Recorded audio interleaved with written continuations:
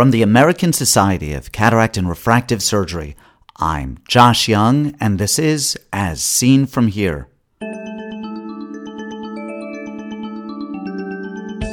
On today's podcast, Shamira Perera and Sheraz Daya at the World Ophthalmology Congress. We're going to get slow burns so that it just contracts the iris in a slow fashion. First this. If time and money were no object, you'd probably go to a lot of meetings. Not just ASCRS, but ESCRS, APACRS, AAO, Hawaiian Eye, and Winter Update, and you'd learn a ton. But money is an issue, and time an even bigger one. That's why I go to all of those meetings for you. Speak with the presenters you'd like best, and get them to distill their talks down to just a few minutes. You can see all of these interviews at no cost at the iWorld Replay website. Just go to ewreplay.org, ewreplay.org, and enjoy. I had the opportunity to interview a number of people advancing the forefront of ophthalmology during the 2016 World Ophthalmology Congress in Guadalajara, Mexico. Edited versions of these interviews are presented on the iWorld Replay website as brief videos. I'm going to present these interviews in their entirety over a number of podcasts. Today, we hear from Shamira Perera on laser iridoplasty and Sheraz Daya on refractive lens exchange. I'm here with Shamira Perera. Shamira, you spoke on a very interesting topic. It's sort of an existing tool that is seeing broader use now. And by this, I mean laser iridoplasty. So can I have you kind of set the topic up for me? Sure, no problem. Thanks a lot for inviting me to speak today. Now, laser peripheral iridotomy has been used for the treatment of angle closure for many years. But what about when the angle doesn't open up? Well, in those cases, laser peripheral iridoplasty has a well-defined use. And it used to be used for, let's say, those cases where there was an acute attack, acute primary angle closure, and you wanted to bring the pressure down. You didn't have access to medications. And this was shown by Dennis Lam's group in Hong Kong to bring down the pressure better than drops, quicker than drops, actually over the period of 1 to 2 hours. At 2 hours, it achieve equivalence with the drops, with the drops and the injections. Now, the other uses that have become more common are the use in plateau iris, we know that, and also more recently in lens-induced glaucoma, so phacomorphic glaucomas. It will still manage to thin the peripheral iris if done correctly and lower the pressure, allowing you to perform the definitive operation of a cataract surgery in a much smoother way with a clear cornea and without any of the problems that are associated and the time associated with bringing the pressure down by other means. In a recent piece of research we did at our center, we actually showed that in those cases where you have residual angle closure. So residual angle closure is where in angle closure disease, you've done a PI and it's opened up, let's say, from 4 quadrants closed to just 3 quadrants. Hasn't opened up that well. We did a randomized controlled trial which looked at the argon laser peripheral iridoplasty versus xalatan drops or prostaglandin drops. In this case, we used a steadily increasing group of drops to see which one brought down the pressure better. And now results over 1 year, there was better control with the drops rather than with the ALPI. So it shows you it's not quite as good as it may seem in that particular indication. The other indications that we use it for is for iris cyst, again to open up the angle. And if you perform in the right way, it thins the peripheral iris. If you get really right into the peripheral iris, it thins it by about 30 microns, which allows you just the right amount of angle opening for those cases to lower the pressure and enable you to have a scenario where you will probably not develop any peripheral anterior synechiae. So I have a slew of questions for patients with a plateau pattern. I understand that there's nothing to ask there. First of all, I don't understand. I mean, clearly it's true if you have the data.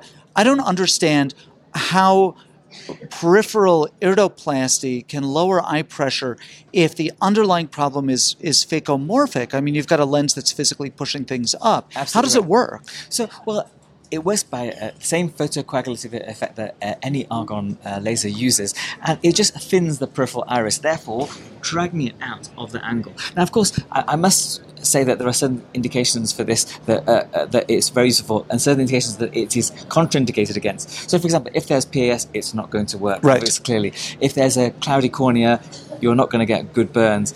If you have got a decreased endothelial cell count, it's probably not the best case to do this in. But in those cases where you've got a appositionally closed angle, albeit by a swollen sublux lens, for example, it will manage to thin the iris and open up the angle, allow some pressure lowering, especially if it's not been closed for that long, just enable you just enough time to get a clear cornea and a much safer phaco, which is the definitive procedure that the patient needs. So, Shamira, it is less to do in the phacomorphic cases with using the laser to put the iris on stretch than it has to do with physically thinning it. Physically thinning the iris. And there's a recent study which has come out of China, I think, which shows it manages to thin the iris by about 30 microns. That's all you need, actually, in that particular area. If you get it peripheral enough, that's the key point, actually, it will manage to drag the iris out of the angle, reestablishing flow. Now, of course, there are some cases where it doesn't work, and that can be because, let's say, that the ultrastructure of the trabecular meshwork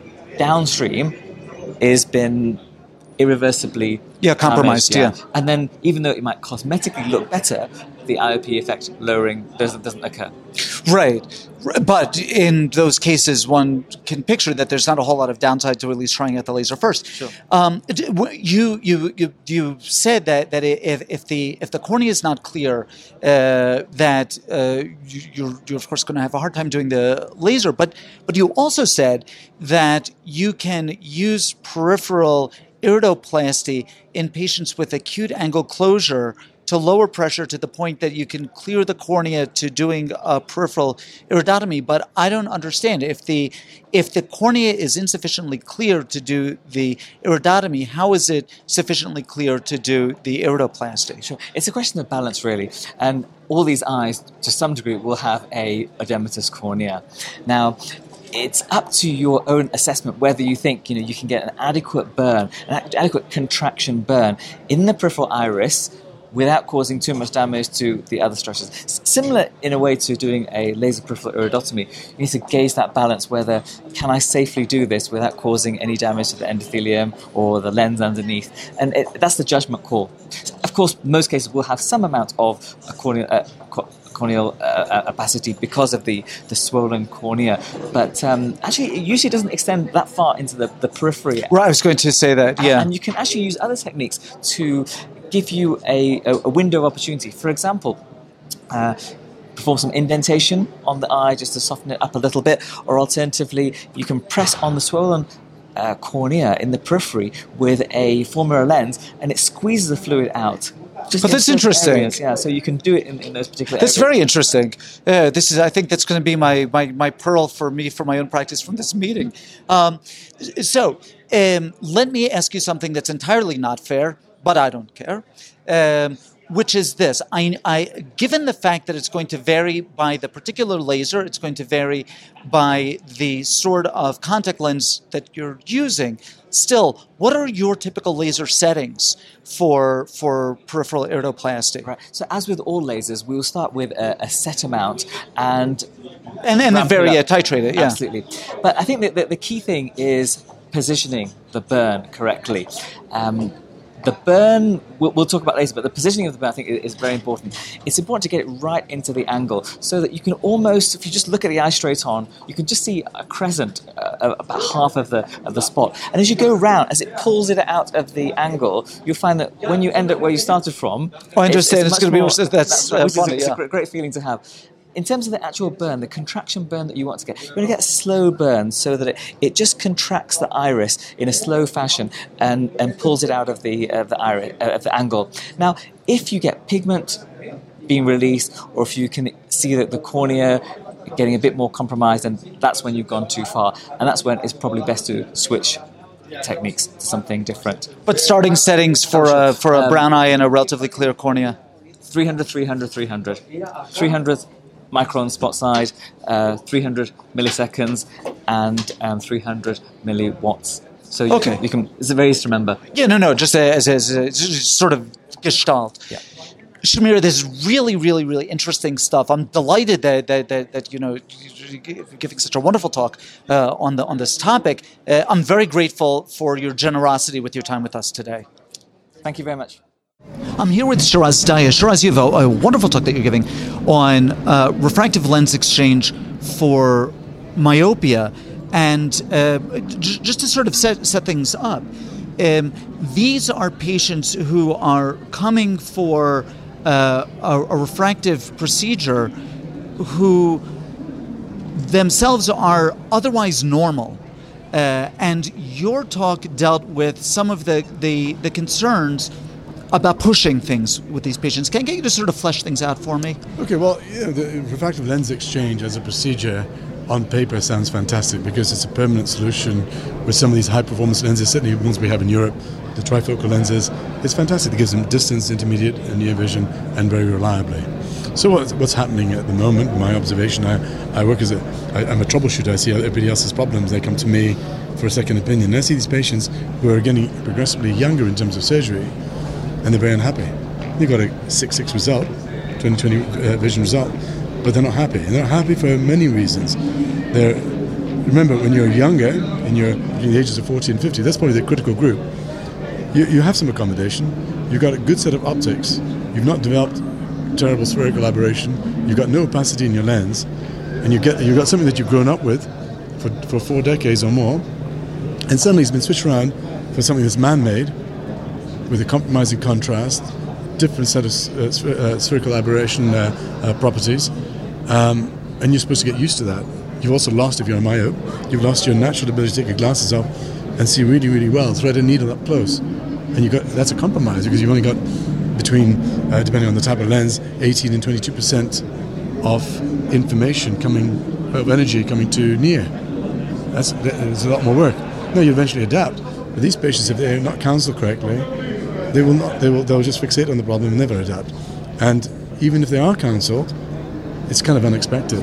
So that's one big problem with myopes, and doing them too young. There are other problems too. They can get cystic macular edema, they can get endophthalmitis. Even with intracameral antibiotics, there's still a risk involved. They get cystic macular edema and they lose their photoreceptors. If there's a bit of chronicity involved, well, they'll always have poor vision again, and they've got a multifocal lens with the macular problem. It's a bad combination for someone who prior to surgery was normal. Now, granted, caution has to be taken with refractive lens exchange patients generally. What sort of flags are there or limits are there where we should be thinking twice about even considering it? Okay, well, I think the issues are they're the short-term issues I've just described. There are long-term issues too, and that's retinal detachment. It is extremely high. It may not manifest itself in the first year or so, and you've said goodbye to the patient, but the risk of retinal detachment it's a cumulative one. 1 to 2% per year for myopes. For myopes over 5 to 6 diopters, it's up to 2% per year. And 2/3 of all retinal detachments are in myopes who are above -5 to -6. There's a higher risk in younger people under the age of 50. The evidence is out there, and that's some of the evidence I presented this morning. A long axial length, an axial length more than 25 millimeters, again, correlates with a very high risk of retinal detachment. And having a YAG capsulotomy, which often these patients will need. Yeah, because they're younger patients anyway, yeah. That's right. Well, the younger patients, they heal better, and they've got multifocal lenses, yeah. So they need YAGs much earlier. But all these are, they all add up, and they can cause big-time troubles for these patients.